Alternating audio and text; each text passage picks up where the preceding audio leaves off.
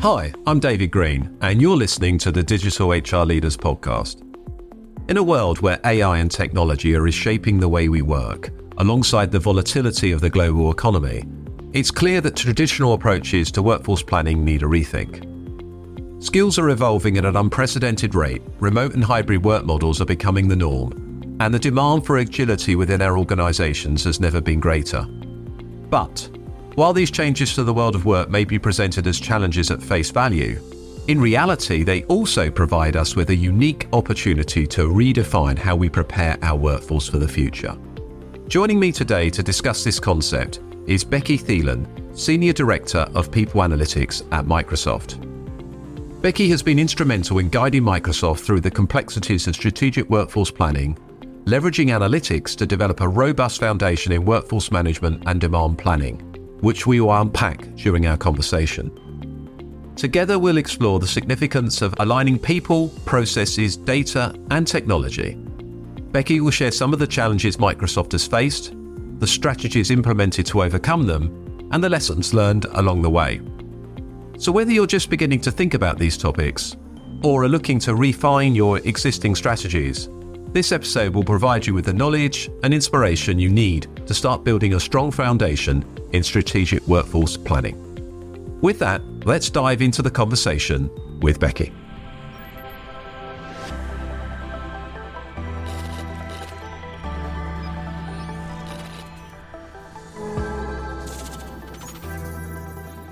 Today, I am delighted to welcome Becky Thielen, Senior Director of People Analytics at Microsoft, to the Digital HR Leaders Podcast. Becky, thanks for being a guest on the show. It's great to see you again. Can you start by telling us a little bit about your role at Microsoft and your background in HR and People Analytics? Absolutely. And hi, David. It's lovely to connect with you again, as always. And thanks for having me for a guest today. To talk a little bit about my role at Microsoft, I get the opportunity to advise our HR Centers of Excellence leaders and teams and partner with them frequently on all data and insights focused on helping our employees thrive and Microsoft succeed. And so with that, I sit in the HR organization in what we call our HR Business Insights team, and others may also recognize the acronym that we put on it, HRBI. Many listeners have heard some folks from HRBI in the past or seen some of our content. But to give a little bit more, our mission is to empower HR and the business to make impactful people and culture decisions using data and insights. I also had the privilege to be a part of this team for the last 12 years to help build and evolve this team into the people analytics organization it is today, with many great partners, of course, to make that happen. But prior to people analytics, I got the opportunity to work in many roles across different industries around HR strategy, planning, technology, processes, of course, data, and operations. That's a great background, Becky, and obviously a couple of just follow-ups on that. Number one, 12 years in people analytics. The field has evolved a lot during those 12 years. I know it's evolved a lot at Microsoft in those 12 years, but actually if we think going back, so that's 2012, there weren't that many organizations doing people analytics back in 2012. If you sort of reflect on how the field has progressed during that time, what are some of your key sort of observations around that? I'll have to say it's been a fun 12 years. Lots of change, as you mentioned. A few things that stand out, right? When we first brought the team together, we did so by, centralizing resources that were doing reporting, some analytics out in our different, lines of business and HR.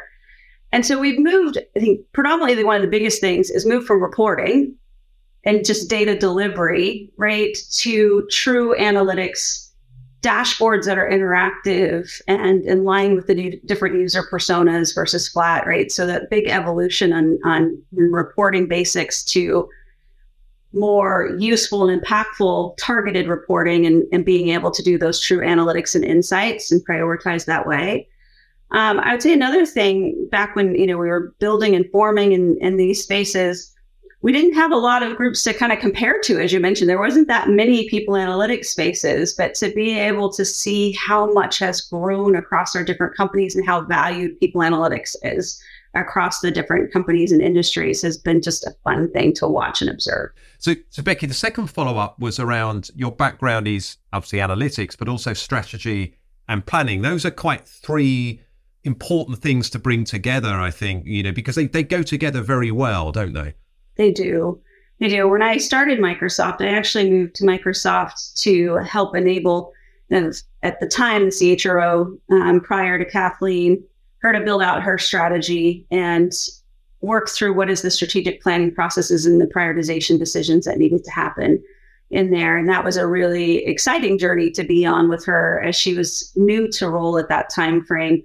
And being able to use some of my data and technology background and strategic planning background for other companies to bring that to Microsoft. And I, of course, fell in love with Microsoft. That's why I'm here now. It's actually 17 years at Microsoft for me. Here and played multiple roles along that way. But strategy and planning is near and dear to my heart. And then to bring data into it and get to do that every day now is also exciting. As you know, Becky, a number of previous episodes of the Digital HR Leaders podcast have been focused on that kind of important pivot from workforce planning to strategic workforce planning. Please, can you tell us and tell listeners a little bit about what you found as one of the most important ingredients needed to progress to strategic workforce planning? Yeah, as HR leaders and analytical professionals, we're very aware there's a changing landscape that we have going on with skills and how we do work. In my own team, I'm seeing this challenge play out, and our analytical technologies are changing and evolving. So how we work and the skills that we need to do our jobs are changing, right? And so we're using AI, and I'll talk a little bit about that later on. But however, with the whiplash to the economy and the pandemic that we all just went through, the more strategic conversation you want to get to, it truly has to start with a strong foundation. You got to be able to juggle that kind of forest and trees focus areas. And for us, that's been a key learning and focus in the last couple of years, is to just keep shoring up that foundation. What I mean by that is we have to be very aligned on what does our current and our near future look like for headcount and demand planning, right? And so that affordability versus the business need versus our hiring that's currently in flight and the demand that's needed. And you got to factor in all the variables of what's going on around us. And if these ingredients get out of balance, you can't make those quick pivots that need to happen. And you also are it'll make you struggle to have that more strategic conversation if you're on that shaky sand, right? That shaky ground that you could be on. I'd love to hear, how you managed to get that foundation in strategic workforce planning established at Microsoft. So, the high demands and business needs were a big enabler for us to greatly improve the foundation. And so I'll start with 2 years ago, when we, along with many in the tech industry, were at this major growth timeframe just to address the needs of that more hybrid and remote workforce. We really started seeing some cracks in our workforce planning foundation. We were, of course, in that unique position in the company to have most of our data and reporting that we need in some type of data, solution that we could use. But we were also seeing that it was, that strong partnership that was critical. And that while we had a lot of our data, which was good, we didn't have everything, right? And we didn't know everything that we needed to bring to the table to make that work. So as the headwinds shifted and accelerated our need to kind of develop a more robust data and reporting solution to enable quick insights for those businesses, for recruiting, for finance and HR leaders to make critical decisions. By modifying and providing access to some of our existing reporting, such as attrition, recruiting, and not to non-HR partners like finance and business chiefs of staff, we empowered others to do some basic self-service critical workforce data decision. So putting that data in the hands of those that are making the decisions on the ground in those real-time moments. But it also, selfishly, it freed up some great time in HRBI for us to really go deep and getting that next realm of work that we can do in the strategic insights and pulling that data from others across the way to make it more rich and robust. So play it forward, right? We all just went through and we're still going through some of these economic downturn components or issues that we're in right now.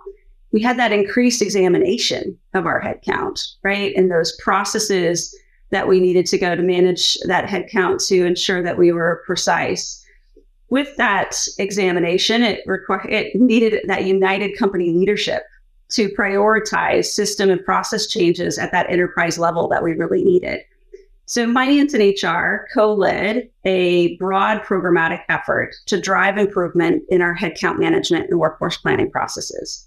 Also, we were able to kind of use that partnership that we have in that co-led programmatic effort to not only improve those base foundational systems and processes, but to also bring and join data together that we didn't necessarily have joined in the past. And so you can imagine we're a pretty complex organization at Microsoft. We have things that we've got a workforce plan around that are data centers, sales. You have gaming studios, our traditional software engineering, spaces, and then of course corporate functions. So we all have different unique elements that we need to think about when we're doing this type of work. But we started with beginning and identifying kind of our foundational elements that we needed to enable that stronger workforce planning, the position management, the rec structures, the forecasting and demand planning. You got all these different rhythms that happen based on what business you're in and different variables you may need to add to it. And then really brokering, like I mentioned, that access to the data and pulling it together to have those insights come to life. So we identified those core elements across the enterprise. And that's where we started seeing kind of that rich outcome for evolving the base foundation, but also how we can continue to do more together. That's really good. And you talked about that relationship with finance. I mean, how important was that? And maybe, for some of your peers listening from other organizations, what guidance would you give around how to establish a strong partnership with finance? The partnership with finance was just critical. I think I meet with my finance partner, the counterpart on this, at least once a week, many times 2 or 3 times a week, depending on the type of work that we have going on at that time frame. But in building that relationship, I think the key thing that I found in here, and one, we were united around the problem statement, which was super important to align first, but truly really understanding each other's challenges in persona, what we need to get out of our work together. Once we were able to get, of course, on board with the common problem and understand each other, it was easier for us to meet both of our needs and also developing that longer term trust in those connections that we need to do to bring our data together. CultureAmp revolutionizes how over 25 million employees across 6,500 companies create a better world of work. As the global platform leader for employee experience, CultureAmp empowers companies of all sizes and industries to transform employee engagement, develop high-performing teams, and retain talent via cutting-edge research using powerful technology and the largest employee data set in the world. The most innovative companies across the globe depend on CultureAmp every day. CultureAmp is backed by over 12 years of innovation, leading venture capital funds, and offices in the US, UK, and Australia. CultureAmp was recognized as one of the world's top private cloud companies by Forbes and one of the most innovative workplace companies by Fast Company. Learn more about how CultureAmp can help you create a better world of work at cultureamp.com. That's cultureamp.com.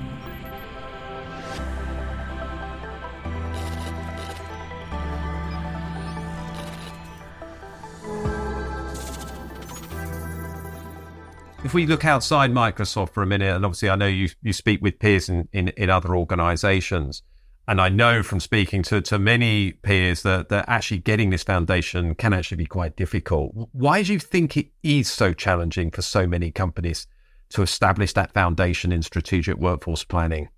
I will say it's very challenging. And before we did this project, I would say too, we learned along the way that many others had tried this project. Many were trying it in the areas that they control and own.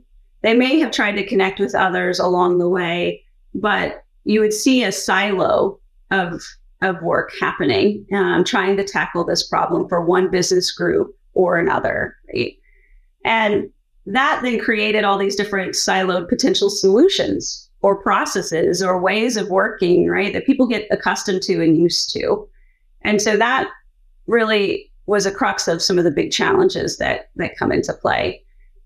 But when we got together on that common issue itself, it became that broad co-led where you have finance and HR owning it at the senior leadership level of the company and assigning resources on it together itself. It really led for that kind of that broad initiative. What I mentioned about identifying the personas, it's not just our finance persona and our HR persona, right? You have the recruiting persona, you have the business chief of staff persona, you have the different HR leaders in there, and then the individual business controllers, finance controllers in there, and central finance. So a lot of different personas that needed to come to life. And so anytime you have a lot of people and a lot of different objectives and stuff, it can get kind of messy. We did pull these groups together, and I think it was a moment that mattered where we spent 2 days in a room together. And I think I whiteboarded a lot during that time frame where we truly got grounded of what we're solving and how we're going to solve it, and really locking arms. Let's look at the role of technology in enabling strategic workforce planning. How did Microsoft technically enable your strategic workforce planning foundation? Well, I'll go through there a few iterations. But I would say, as a part of bringing all that data we just talked about together, originally when we brought it together, it could take a minimum of 6 hours to refresh this data, to just supply the data and the insights, or actually that's just the data. Then it's the analyzing and insights, to just supply that reporting and insights to our senior leaders across the company on a weekly basis. So if you can imagine, my team didn't love 6 hours of data work. They would have much, more enjoyed the analytics or the modeling components of it. And so I would say the thing that got me really excited and why I wanted to talk about this with you too, one of the reasons, there's many reasons, was we were able to then start using this new product that came out from Microsoft in the recent Ignite event, it was a few months back, called Fabric. And this is something that I think people analytics organizations will get a win out of.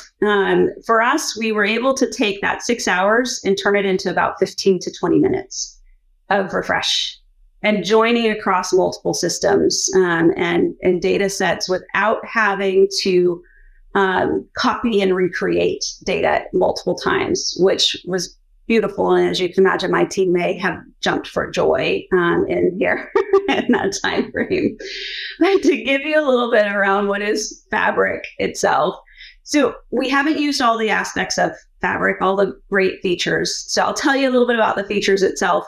But I would say we dipped the toe in the water. This was one of my first projects working on Fabric in here. And so what it did was neatly join that data and cut out that manual time on there for my team. And we're starting to use those next product offerings. So Fabric itself, it is using kind of best of breed engines for ETL and ELT with Spark and data engineering, data science, machine learning, data warehousing, real-time analytics, BI, and reporting, as well as it has this new thing called Data Activator. I haven't used it yet, but this is something I'm super excited about, and this is what I want to move to very quickly. What it does is it enables users to get notifications and build workflows, like if there's a change in data. So think about those. We talked about nudges in the past, so we use different things for nudges, but being able to kind of see in a fast way when your data has some type of shift with parameters is something I'm excited about. The other piece to it too, it integrates with Microsoft Office. So I don't know about everyone here, but I would say for me and our team, we do a lot of time at delivering reporting and analytics through PowerPoint, through Excel, a lot of times PowerPoint, right, for meetings and such.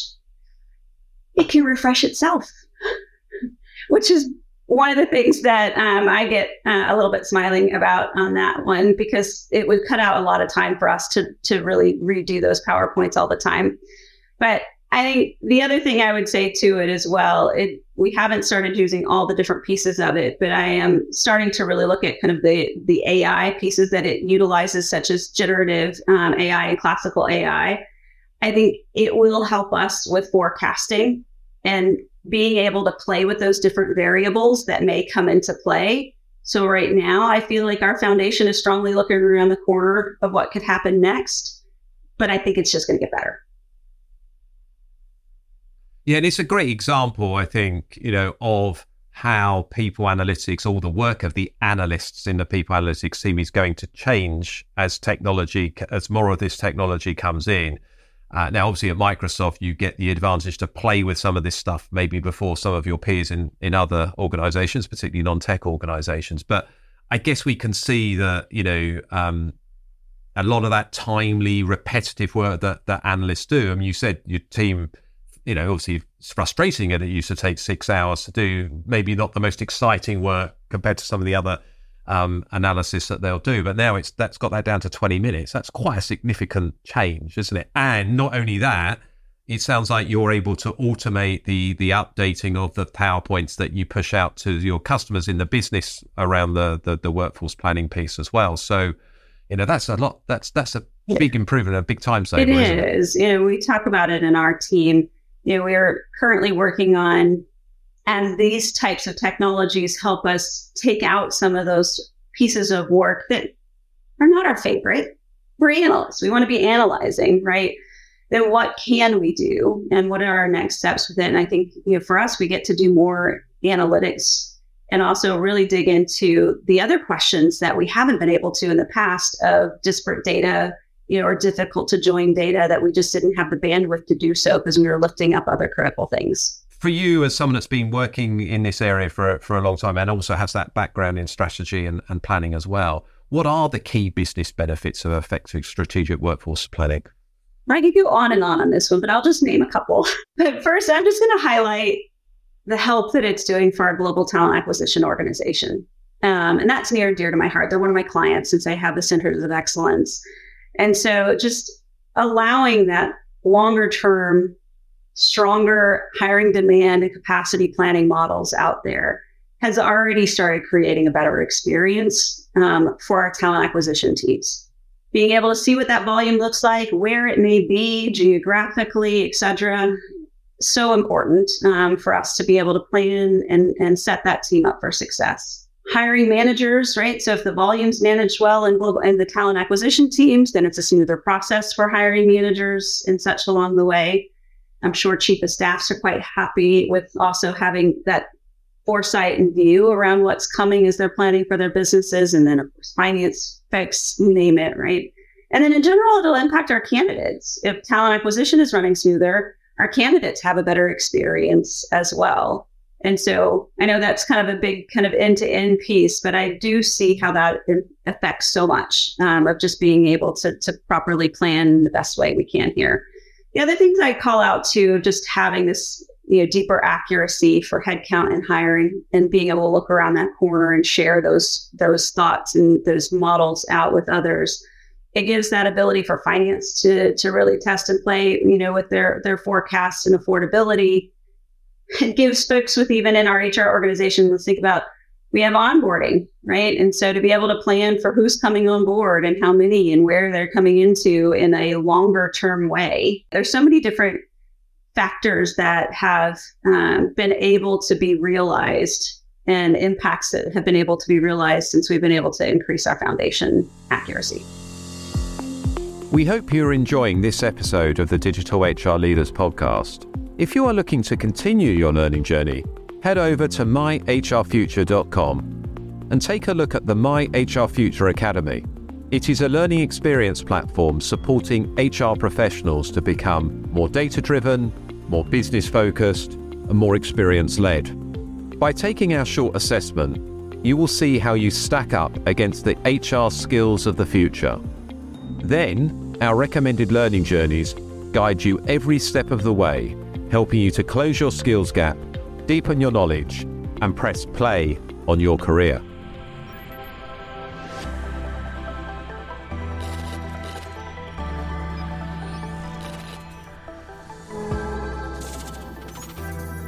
Becky, if you reflect on sort of the journey that you've been on and the experience, what are the key learnings and guidance you would share with listeners, maybe we have a lot of HR and people analytics professionals listening to this podcast, many of whom maybe are working on strategic workforce planning in their own organizations, maybe struggling with it. So I'm sure that they'd welcome sort of any key learnings and guidance that you can share with them. For that one, I've already said it a little bit, but I'll say it again because it's so important. This is not an HR project. This is a cross-enterprise project. And that partnership across the board is just by far the most critical, right? And then I would also say a learning that we've had, right, as we saw the different siloed motions not working and kind of failing or creating these data islands and process islands, right? When you brought it all together, that broad coalition of people across the enterprise became the natural change champions. And my family, we use that many hands make lighter work. It really meant that way. Like it was a lot of work up front to get everybody aligned. But once everybody was aligned and we had that vision of where we're going, I really, I'll use the chief of staffs for each of the business groups. They became some of our strongest partners to help us roll this out and also maintain the integrity of what we wanted to accomplish with headcount management. Yeah, no, it's such an important point because, as you said, this work it's complex, it's difficult. You need to align lots of different stakeholders to it. If no one's going to do anything with it, then you're kind of wasting your time. So, and I think we can apply that to all analytics, really, isn't it? It's not just about doing the work, getting the insights. It's about how can we use the insights to drive decisions and then drive change and then measure the success or otherwise of the initiatives as well. Very true. And I think about that too, when the team, came together of joining our different voices, we took away territory, right? It wasn't like that wasn't a part of the conversation. We really stayed very focused around what we needed to accomplish and listening to each other in that process. And also, to be honest, there's a lot of pain going on with headwinds changing and coming off of like big hiring time frame to, let's pause, let's see what's going on with the economy. It was a bit of an unsure time and some of those moments. And so I'd say anytime you're working on a big change, it's easier to ignite when you do have some pain in the system. And it's in terms of measuring success, I appreciate it's difficult because you're going across a whole gamut of the organization. And obviously you gave the example of talent acquisition. I guess, are we recruiting to plan a bit more often? Have we got the right number of recruiters in place, et cetera, et cetera? You can measure candidate experience. And you mentioned obviously the feedback that you're getting from the chiefs of staff. What are the sort of ways that you measure success and learn and then iterate as you move forward? We have a slew of success measurements related to this work that we did, but a couple of just very, very high level ones, right? And so with the senior leaders, do they understand, what the plan is? Do they agree with the plan? And are we operating against that and achieving success, right? And so they will tell you pretty quickly if we're not. And so having that accurate data, right, to be more of a conversation around executing on the plan versus debating the plan, right? Because we're all speaking the same language of the numbers on that, which is a very high level one. Our goal, right, is to enable the business to succeed in there. And so ensuring that we're able to fill the roles when we need to fill the roles and they can get hitting the ground running, right? Because we planned for them from an onboarding perspective, you name it. So there's lots of high level kind of measurements in there. And then there's more detailed measurements around the exact, kind of percentage. Like if we predicted this, how did it actually land and what was different? So we can keep tuning the variables of the model because that's the piece that's never going to be that complete exact science. We can't always predict everything that can occur, but we can always get smarter and get closer and closer to the pin. So what's next? If we turn to the future, what's next on the strategic workforce planning journey for Microsoft? I want to optimize the current state still. So before I, talk about some of those cool, fun things in the future piece, I'll say optimizing the current state. I already mentioned that refining and tuning the models, getting closer and closer to, as accurate as possible. Definitely going to dip our toe in the water further and further with Fabric and our latest and greatest technologies that we have available. Fabric also has multiple co-pilots, and so it has been easier to learn it and adopt it at this point. but there's more that we can do and explore. And so we will be doing that. And then, of course, there's the advancing the future. And so we talked about the importance of this strong foundation, but now we have the momentum and we have the data to better enable more talent management conversations and decisions, more skilling, assessment conversations and decisions, redeployment of talent as we shift businesses, around, and then ultimately continue to impact hiring outcomes in here. And so I think for some of those pieces too would be those important decisions and principles around geography and even hybrid in that part of the conversation, which we know many organizations are having discussions about hybrid, but when you have that base and understanding, you can also bring that conversation to light in a new way. It's so important. I mean, if we talk about the importance of strategic workforce planning, it certainly seems, talking to many organizations around the world, there's more focus on this at the moment. It's partly because, as you said, the ways in which we work are changing, and that's been accelerated by the pandemic. And I guess we're also facing, if you look at, talent demographics in most of the major countries or developed countries around the world, actually the size of the working population is shrinking as well. So actually workforce planning just becomes more and more important with all those elements, doesn't it? It does. All of those things that you mentioned and the conversations and decisions and strategies, and as much future proofing and planning that you can do, the better off we're going to be, right? And I think also the better experience and how our employees can thrive in how our jobs are evolving and changing and what's next around these different corners can make a big impact. That sets up the question of the series very well, Becky, there. It's almost like we planned it. We hadn't planned that bit at all. So this is a question we're asking every guest in this series of the Digital HR Leaders podcast.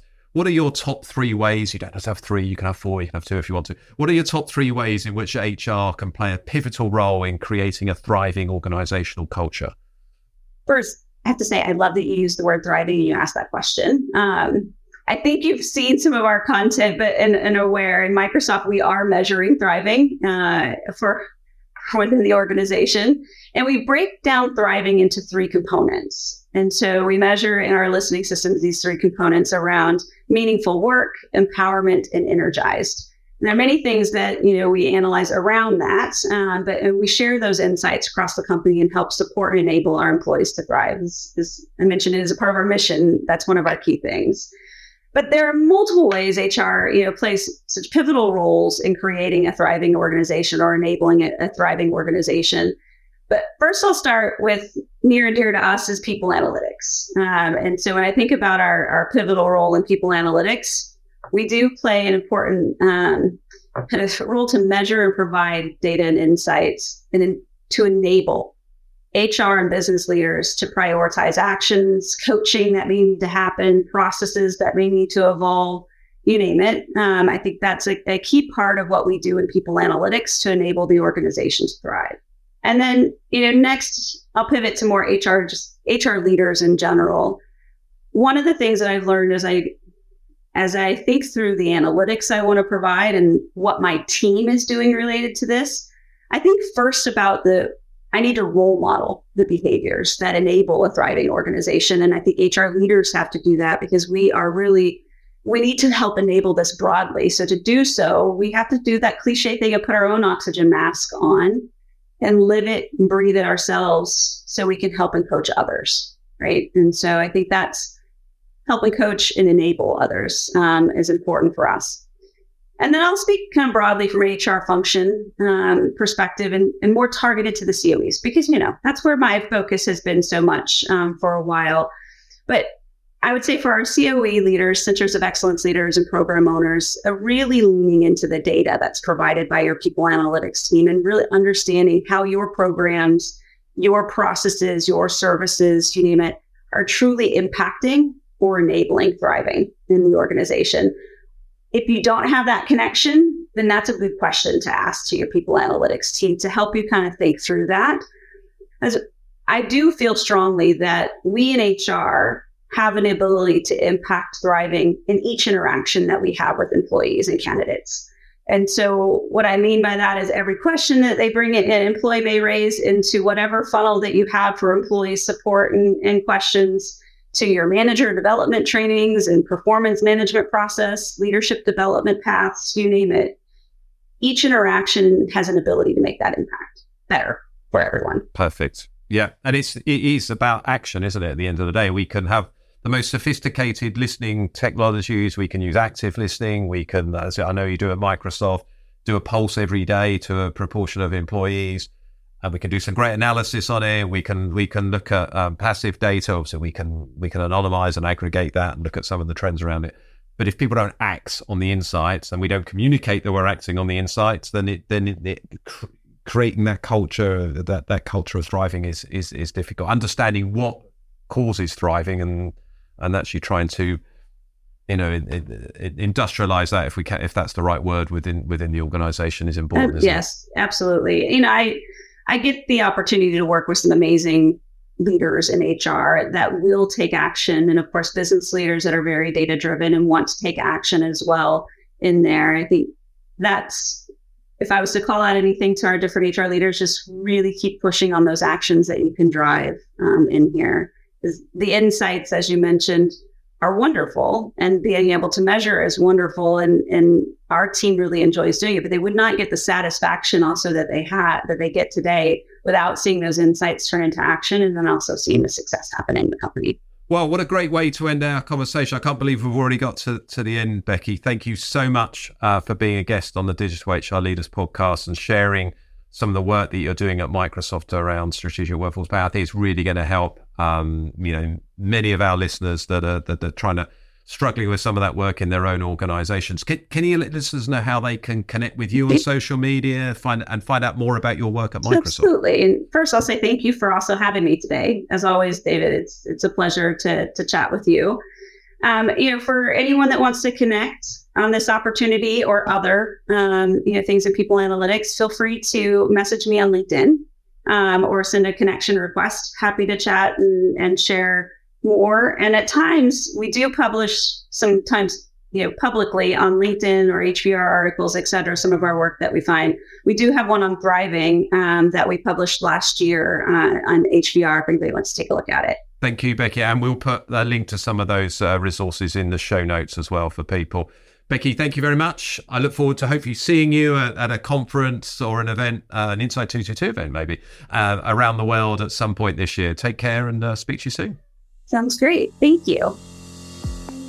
That wraps up another episode of the Digital HR Leaders podcast. A huge thank you to our guest, Becky Thielen, for joining us today and sharing her invaluable experiences and strategies from the front line of strategic workforce planning at Microsoft. If you found value in today's episode, we'd be grateful if you could take a moment to subscribe and leave us a 5-star rating on your preferred podcast platform, as this helps us to continue delivering content every week. For more from us at Insight 222, you can follow us on LinkedIn and subscribe to our weekly newsletter by going to myhrfuture.com. You can also learn more about us by visiting insight222.com. Thank you for tuning in, and we'll see you next week. Until then, take care and stay well.